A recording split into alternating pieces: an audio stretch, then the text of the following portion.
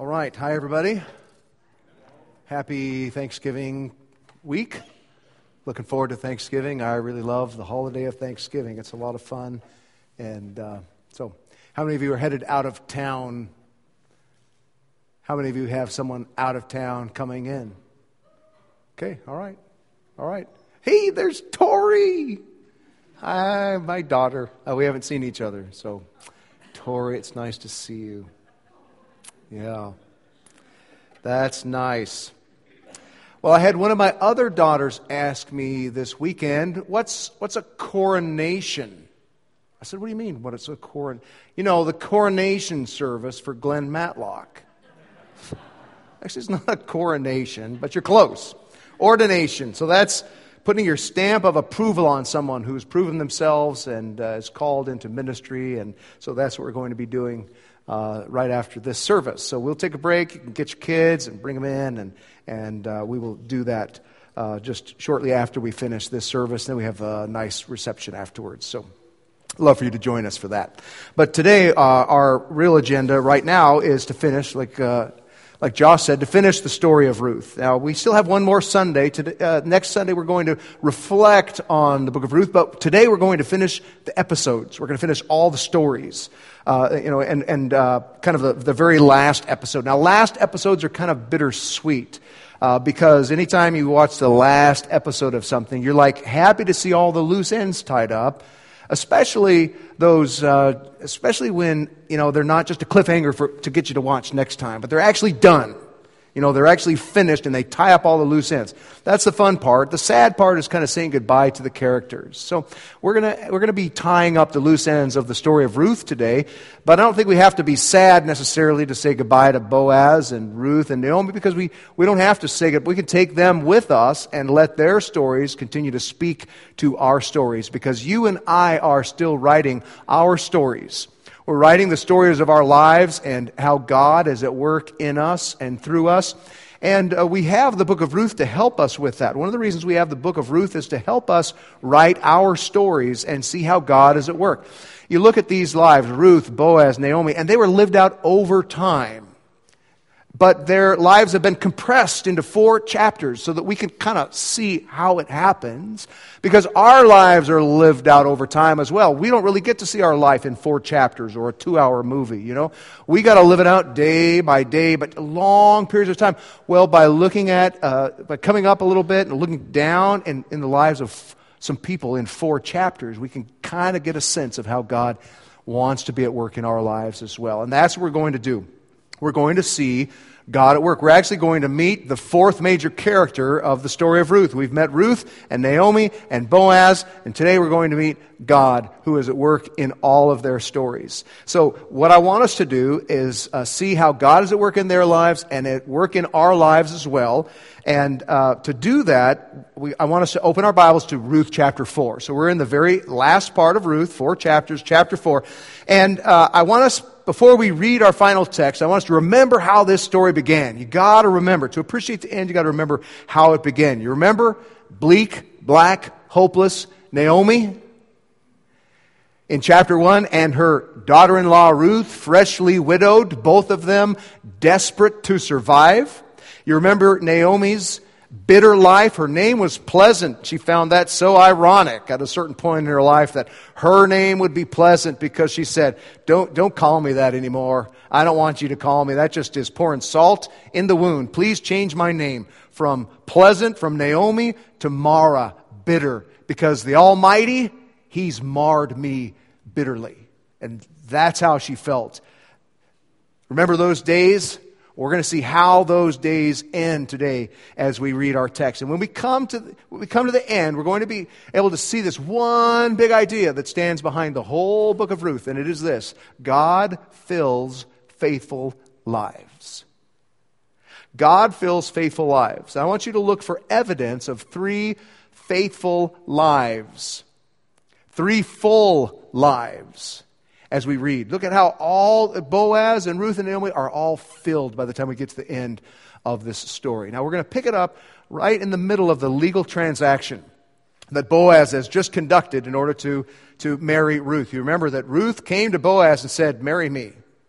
Marry me, and marry me not just as, don't make me your wife, I want you to marry me as a kinsman redeemer, which means you get my mother-in-law with me. I want you to take us both on. And Boaz, generous man, gracious, was willing to do that. He goes to the town gates, kind of the city hall, and conducts this transaction. And we're going to pick it up right towards the end of that transaction. Transaction is pretty much complete. Boaz, verse 9. So chapter 4, verse 9. Then Boaz announced to the elders and all the people, "Today you are witnesses that I have bought from Naomi all the property of Elimelech, Kilion, and Mahlon." That's her husband and her 2 sons that she's lost. "I've also acquired Ruth the Moabitess, Mahlon's widow, as my wife, in order to maintain the name of the dead with his property, so that his name will not disappear from among his family records, or from among his family or the town records. Today you are witnesses." And the elders and all those at the gate said, "We are witnesses. May the Lord make the woman who is coming into your home like Rachel and Leah." Rachel and Leah were the founding mothers of Israel. But from those 2 women came the 12 tribes of Israel. So they said, "May the woman who's coming into your home be like Rachel and Leah, who together built up the house of Israel. May you have standing in Ephrathah and be famous in Bethlehem. Through the offspring the Lord gives you by this young woman, may your family be like that of Perez, whom Tamar bore to Judah." So Boaz took Ruth, and she became his wife. Then he went to her, and the Lord enabled her to conceive, and she gave birth to a son. And the women said to Naomi, "Praise be to the Lord, who has not this day left you without a kinsman redeemer. May he become famous throughout Israel. He will renew your life and sustain you in your old age. For your daughter-in-law, who loves you and is better to you than 7 sons, has given him birth." Then Naomi took the child, laid him in her lap, and cared for him. The women living there said, "Naomi has a son." And they named him Obed. He was the father of Jesse, the father of David. This then is the family line of Perez. Perez was the father of Hezron. Hezron the father of Ram. Ram the father of Amminadab. Amminadab the father of Nahshon. Nahshon the father of Salmon. Salmon the father of Boaz. Boaz the father of Obed. Obed the father of Jesse. And Jesse the father of David. Now we got to remember, as we look at this last passage, we can finally begin to piece all these pieces together. We're going to learn something that we're not just, what we're going to see is not just the individual lessons from the individual chapters, but that one overarching piece that ties it all together, that God fills faithful lives. Naomi, who at one point was without a husband and had lost her 2 sons and was in a foreign land, how she gets her life filled back up again. God fills faithful lives, and we're going to see 3 things. This morning we're going to see that it's true that God fills faithful lives. We're going to see how He does that, and then we're going to get a final lesson from the very end of the book that's kind of the cherry on top of the whole thing. So we want to do that, but the first thing we need to do before we can kind of flesh out these lessons is we need to see the arc of the story. We need to see what happens from chapter 1 to chapter 4 and see how Naomi and Ruth go from empty to full. And the best way to see this is to compare the first 5 verses of the story with the last 5 verses of the story. Not counting the genealogy at the end. You take the 5 verses before the genealogy, take the first 5 verses of the book of Ruth, and it's very clear when you look at those that the narrator intended those 2 passages to bookend each other. The first 5 verses and the last 5 verses mirror each other. One way they're the same is that they both have exactly the same number of Hebrew words. English, the word count's a little bit different, but in Hebrew, exactly the same number of words. They both take a pretty long period of time and collapse it into just a few paragraphs. Another way they're the same. Another way they're the same is the focus of both the first 5 verses and the last 5 verses is Naomi. That's how they're the same, but they're very different because one describes something that is empty, someone that is empty, and the other describes someone who is full. So I want us to read those 2 passages kind of in contrast with each other, okay? So the first 5 verses, this is how this story begins. In the days when the judges ruled, there was a famine in the land. And a man from Bethlehem in Judah, together with his wife and 2 sons, went to live for a while in the country of Moab. And the man's name was Elimelech, his wife's name was Naomi, and the names of his 2 sons were Mahlon and Chilion. And they were Ephrathites from Bethlehem, Judah. And they went to Moab and lived there. And they married Moabite women. One named Orpah, the other named Ruth. And after they lived there about 10 years, both Mahlon and Chilion also died. And Naomi was left without her 2 sons and her husband. That's how this story begins. I want you to see how the story ends. So, Boaz took Ruth, and she became his wife. Then he went to her, and the Lord enabled her to conceive, and she gave birth to a son. And the women said to Naomi, "Praise be to the Lord, who this day has not left you without a kinsman redeemer. May he become famous throughout Israel. He will renew your life and sustain you in your old age. For your daughter-in-law, who loves you and is better to you than 7 sons, has given him birth." And then Naomi took the child and laid him in her lap and cared for him. The women living there said, "Naomi has a son." And they named him Obed. He was the father of Jesse, the father of David. Now, did you see that? Do you see how in these first 5 verses, chapter 1, Naomi is empty? It's all about being empty. And then in chapter 4, it's all about being full. Right? You're going from empty to full. Do you remember what we said? Do you remember what we said when we were, the very first Sunday, we started this story and we read those first 5 verses and we kind of concluded them. We just read them, but they conclude with, after they'd lived here about 10 years, Mahlon and Chilion also died, and Naomi was left without her 2 sons and her husband. What did we say then? At the end of that, first service remembered, oh my, right? Oh my. That's what we have, empty, oh my. Well, today we go from oh my to oh yeah. In chapter 4, oh yeah. Everything was oh my before, but now it's oh yeah. Everything was empty before, but now it's full. And we see 3 portraits of fullness when we get to the end of the story. First of all, we see Boaz filled. By the end of the story, Boaz, he's already successful and he's a man of standing, and he's respected by the people of the city, but he'd actually grown in standing because he was willing to take his resources and leverage his resources in a generous way to care for a poor, needy widow. And by doing something that magnanimous, he gains a wife, he gains a son, he gains additional respect from the community, and a prayer that he would father a family that would become famous in Israel, legendary. May you be the father of a legendary family. I mean, Boaz, who already started out pretty full, is really full by the time we get to chapter 4. He's not the only one who's full. He gets to say, oh yeah, but so does Ruth. Ruth, who when we first met her was a foreigner, an immigrant, a widow, a tragic young widow who'd given up everything to be loyal and faithful to her mother-in-law. And she goes from having less than nothing in chapter 1 to having a wonderful husband, a man of renown in the community, a baby boy, to having a restful and secure home and a reputation that will last through the ages. Oh yeah, right? And then, by the end of the story, Ruth is full. By the end of the story, Boaz is full.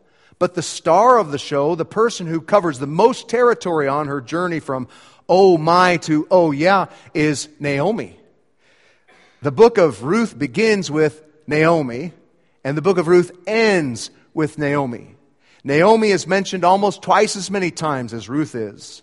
I mean, Ruth may be the heroine, but it's Naomi's story about how God filled her life. And God does fill it. It takes some time. it happens really slowly. I mean, it takes somewhere between 10 years and 20 years for Naomi to make this transition from being an empty person to being a full person. And you got to know, in 10 years, in 20 years, there are a lot of days there, right? There are a lot of days in 10 years. There are a lot of days in 20 years. So there were a lot of days that Naomi, the best she could do was just get out of bed that day. But over time, slowly, but with God's divine design, He begins to orchestrate her life, and He blesses her. He blesses her, first of all, He blesses her with a daughter-in-law, Ruth. He blesses her with this daughter-in-law who, according to verse 15, loves Naomi and is better to Naomi than 7 sons. Now, if you wanted to describe the perfect family in that day, you'd say that's a family with 7 sons. You know, that was the picture of the perfect family. It's like today wishing someone would have a house and a picket fence, you know. Well, that's what 7 sons was in those days. It was your picket fence. Because in a day where you were dependent on men for security, to have 7 of them lined up, that's pretty good redundancy right there. And so Ruth is better off. She's got something better than a picket fence. She's got something better than 7 sons. She's got Ruth. And not only does she have Ruth, by the end of the story, she finally has her man. Naomi finally has her little man. This bouncing baby boy who is in her lap. It says there in... where is that? Verse 16, she's in his lap. It's a really intimate word of closeness. He's in her lap. And notice this is interesting, that even though it's Ruth's child, what do the women of the village say? They say, Naomi has a son. Ruth does all the work. And the women of the village say, oh, yay, Naomi finally has a man. Oh, yeah. So what's the point of these full lives, 3 full lives? The point is that God fills faithful lives. God takes people from empty to full, from oh my to oh yeah. And He doesn't just do it for Jewish widows. He does it for His people. He loves to take His people from empty to full. But there's more. That's kind of where this lesson begins. But we not only learn the fact that God fills lives, but we also learn in chapter 4 and from the whole story how God fills faithful lives. We see how He does it. And the important thing to notice as you go through the story of Ruth, the important thing to notice is that none of the people who get filled are on a quest for self-fulfillment. None of the people who get filled in the story of Ruth are on a quest for self-actualization. It's actually the opposite that is true. All the people who get filled in this story are people who are focused on filling everybody else. Boaz, he got filled as a result of his generosity, his selfless willingness to risk his resources and leverage the unknown future to take on 2 widows and father the son who would not be his. And by doing that, he gets full. Ruth gets filled by leaving what she knows and risking her future to follow a new God and take care of an old woman. And as she desires to fill other people, God fills her. And Naomi gets filled by letting go of the only security that she has, her daughter-in-law. Because she's young and has a future and shouldn't be saddled with an old woman. So because she wants something better for Ruth, she knows that it's best for Ruth, but it's probably curtains for her. And interesting how God takes that act of selflessness and turns it around to be the very means of filling Naomi. So, all these people, they're not focused on their fulfillment. They're focused on filling other people. Here's a fun fact that demonstrates how everyone in Ruth is looking out for each other. All of the prayers in the story of Ruth, there are 7 of them. all of the prayers are for someone else, which is interesting that you have a book full of empty people, but none of them are praying for themselves. There's nothing wrong with praying for yourself. That's okay, but it's just interesting that all these people are empty, but in their emptiness, they're still praying for other people. And all 7 of those prayers get answered. Just an interesting illustration of the principle that we're saying this morning.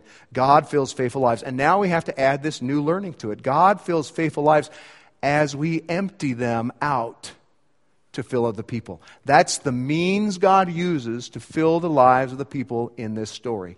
They empty their lives out to fill other people. And as they do that, as they act, remember that Hebrew word we learned last week, chesed? Right? As they act in chesed, as they act in selfless, loyal, faithful love to each other, then God fills them. Well, that's what we see. We see Boaz get filled by the chesed of Naomi and Ruth. We see Ruth get filled by the chesed of Naomi and Boaz. Did I get that right? Ruth and Boaz. I get them all mixed up. Boaz, Naomi ends up getting filled. They all get filled by each other. Okay? Tracking with me there? Through the chesed that they all demonstrate to each other. And even the baby boy born in this story illustrates this same idea. You remember the boy's name? What's the baby boy's name here? His name is Obed. Obed means to serve. So Pleasant has a grandson named to serve. The one who says, no, change my name to Bitter. God blesses her with a grandson whose name is to serve. And that's what he does. He serves. He serves his mother and his father by filling their lives. He serves his grandmother by filling her life. He's going to serve God's larger purposes for the nation of Israel. And he's going to serve God's broader purposes for the salvation of the world, this baby Obed named to serve. We're going to see how that happens in a minute. But I want you to see that even this baby is filling other lives by serving.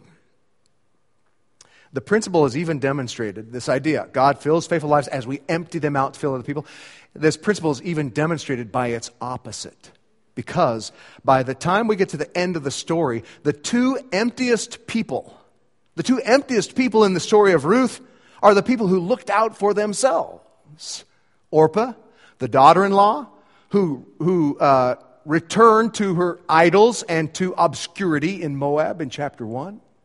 And then Mr. So-and-so, John Doe, old what's-his-name, the kinsman non-redeemer who was not willing to risk his resources to take care of 2 needy widows and is lost to obscurity. I mean, the two people who focused on filling themselves are the two emptiest people in the whole story.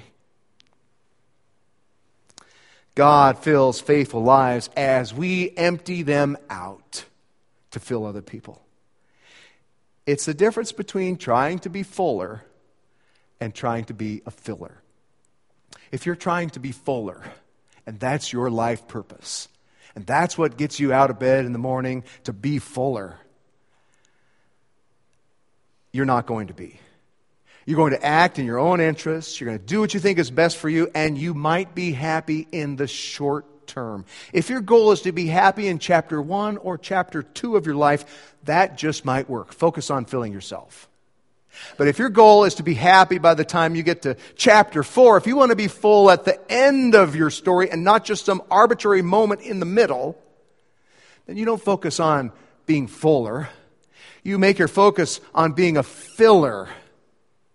Focus on being a filler, not on being fuller. And as you act in chesed, selfless love to other people, emptying yourself out, then God will fill your faithful life as well. That's just the big idea that stands behind this whole book. I want you to think about that the next time you have a conflict in your marriage. The next time you and your spouse are fighting over who works harder, or who does more, or who was the first one to, snap at whom, who disappoints who more, the next time you're having that fight, Don't look at me like you don't know what I'm talking about. The next time you have that fight, think about, wow, wonder if God might actually fill me if I just focused on filling them. What if I focused on being a filler here and not being fuller in my marriage? What if in your relationship with other people in your family or people in your faith family, you were thinking, not what can I do to be fuller? What should they be doing to fill me? And instead, what can I do to fill them? What would that be like to focus on being a filler and not on being fuller? Think about that. Think about that on National Adoption Day today. National Adoption Day, when there are over 100 million orphans around the world, many who need adoptive families, and over 100 kids in the Walla Walla County who need foster families. You're like, I'm done with kids. Kids don't make you fuller. Well, right, if that's your attitude, then your focus, I'm not saying this is for everybody, we all play a role, and if we're focused on being fuller, there are a lot of great things that are going to go undone in this world. But if we focus on being fillers, then God is going to use that chesed, that selfless love, to accomplish His purposes in the lives of other people and also to fill us. That's what I want you to see. As we close in on Christmas, we have a chance to live this out. As we take this special reverberate offering. I mean, Christmas is almost always about either filling ourselves or the people in our tight circle around us. That's who we want to fill. I want everyone really close to me to feel really loved. But what if instead we said, what if we focused on helping people beyond our tight circle feel loved? What if we showed loyal love to them and poured ourselves out for them? We give to people who already have so much. What if we gave to people who didn't have? And that's what this Reverberate Christmas offering is going to be. It's going to be about, we're going to give between now, anytime. You can start giving now on the layaway program if you want. We're going to give all the way through the end of this year, all the way through the end of December, and everything that we give, we're going to give it away. We're going to give 100% of it away 3 different places. One, to church planting here in this valley. All right? The second will be to the best idea from within the folks of Trinity, the best idea an individual or a group from Trinity has and wants to implement for making a difference in the valley. And then 1/3, we originally were going to, we want to do something civic with 1/3. We want to love our city. And we originally were going to give to the city council and just give them a check and say, you use that for the least of these, and it's yours to do. But someday we'd like to do that. I think that would be a fabulous thing to do. But there's a more timely need that we've become aware of that has to do with the Christian Aid Center and their need to to build a women and children's shelter. And you'll get some more information on this, but we feel like it's kind of a deadline-driven thing, and it's an opportunity for us to do something civic in a way that will impact an important need in our city. And so that's what we're going to do. So what a great opportunity not to focus on being fuller, but to be people who focus on being fillers.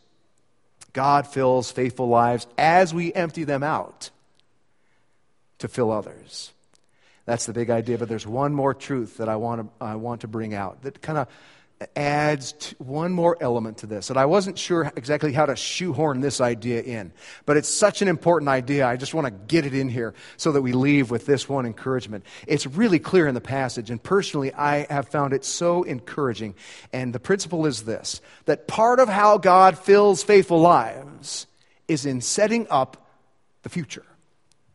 I want you to see that. It's all about how this book ends. And how this book ends is one of its most important themes. And that's kind of the ironic part. We haven't even acknowledged this yet. It's one of the biggest purposes of the book of Ruth. And we haven't even said anything about it till almost the very end of 5 Sundays into it. We're almost done with the book, and we haven't even pointed out one of the major purposes of the book of Ruth. It's kind of the punchline to the whole book. The punchline of the whole book is the genealogy at the end. Now, genealogies are usually boring, and this one is too. If you don't know enough Bible history. But if you know just a little bit of Bible history, then this genealogy packs a wallop. I mean, I have never been edified by a genealogy until this month, as I was preparing this message a couple of weeks ago. And I found the point of the genealogy so encouraging to me. I want to share it with you. This is it's encouraging because, first of all, how it ends. It's encouraging because of who it ends with. When you get to the end, you see that Obed, this bouncing baby boy born to Ruth, becomes the father of Jesse, who is the father of David. And if you know much about Bible history, you know that David is King David, one of the most significant characters in the whole story of God's work in the world. And if you know much Bible history, you know that David is the ancestor of Jesus, the one that God would send, the Messiah that God would send into the world to bring the world back to himself. So here's what we have. I mean, that's quite a punchline to the end of this story, to save all that for the very end. That's a punchline that God not only fills faithful lives in this story, he uses their faithfulness to set up the future. In this case, God sets up the leadership of Israel and the ultimate salvation of the whole world. He sets up the future through the faithful lives of Naomi and Boaz and Ruth. I like this genealogy because of how it ends, and I like this genealogy because of how it begins. It begins with a guy named Perez. Now, Perez, according to verse 12, is the son of Judah and Tamar. Now, if you want to read one of the most sordid stories in the Bible, read about how Perez was conceived between Judah and Tamar. This afternoon, open your Bible to Genesis 38, and you read that story, and you won't believe it. Perez got off to a really bad start. He got off to a terrible start, but here's the deal. Somewhere between Perez and Boaz, God intervened in a dysfunctional family tree. And someone ended up raising a Boaz, who ended up loving a widow, who ended up having a baby, who ended up ultimately being the ancestor of the Messiah. Here's the deal. God, one of the ways that he fills faithful lives is by setting up the future. He is filling Naomi and Boaz and Ruth by making them part of a story that's so much bigger than anything that they could have imagined. God is setting up the future through faithful lives in the present. That's so encouraging to me because that's true today. God is setting up the future through your faithful lives, your chesed in the lives of the people around you. You don't know how God's going to use your faithful. You're emptying yourself to fill someone else. You don't know how God's going to use that. You have no idea the rest of that story. Here's what's true for me. The older I get, and I'm not old, but I'm older than I used to be. The older I get, I can feel the need to shift from what I want to accomplish to what I want to set up. I can feel that. Because there's going to come a time when you and I are off the scene and we are not able to accomplish anymore. But you know what? We could still watch God work through our lives, through the things, not that we are accomplishing, but through the things that we set up.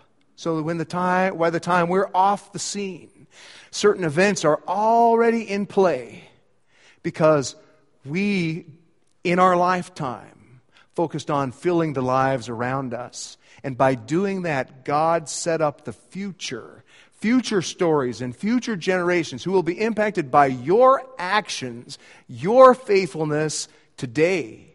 I love that idea that God fills faithful lives in part by setting up the future. Even if I don't get to see how those stories turn out, it fills me to think that I can set up the future, that my life can live on beyond my life as I empty myself into the lives of other people. So, you want God to fill you and set up the future through you? Then live a faithful, loving life. Be faithful to your spouse. Be faithful to your spouse and be selfless with your spouse. And don't worry about whether they're filling you. You fill them and see what God will do.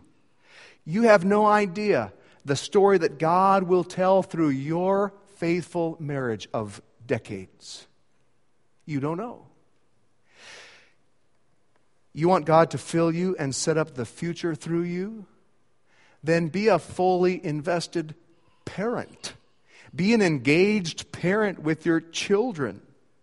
Invest in them and make sure they know how to follow Jesus better than they know how to kick a soccer ball. Make sure they see you faithfully loving your spouse, their mom, their dad. Let them see you serving Jesus. And God will not only fill you by investing in your kids or your grandkids, God will set up the future. You will be filling the lives of people you've never met before by filling up the lives of your children. That's such a powerful idea. You want God to fill you and set up the future through you, then serve the people in your community. Serve the people in a generation that's different than yours. Serve the people in a different culture than yours.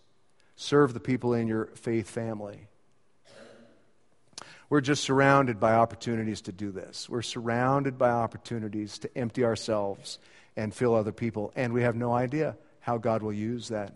One opportunity is right around the corner is Blue Ridge Christmas. For the third year, we will be adopting families at Blue Ridge and taking care of some beautiful Christmas arrangements for them, food and clothes and some niceties. And you don't have any idea how showing love to a particular family is going to change that whole family's future. You have no idea, right? We just don't know. We just fill lives and let God tell the story. A Reverberate Christmas opportunity for us to invest with the many ways God's blessed us and to give that away in this valley. Your marriage is an opportunity to fill someone up. Your parenting is an opportunity to fill someone up. And you have no idea how God wants to set up the future through the selfless love that you showed today. I just find that to be such a powerful idea. And I hope that it encourages you. I hope it gives you some traction in carrying out maybe some of the hard assignments that you've got to carry out. Some of the lives around you that are empty and it is costing you to fill them. I hope it encourages you to know that that's part of how God uses us in the world today. So this Thanksgiving, when you're sitting around your dinner table and you have just filled your stomach and you feel full, I want you to think about that as a picture of your whole life. God fills faithful lives. You could even have a little conversation around the table. Let's have everyone share one way that God has filled you this year.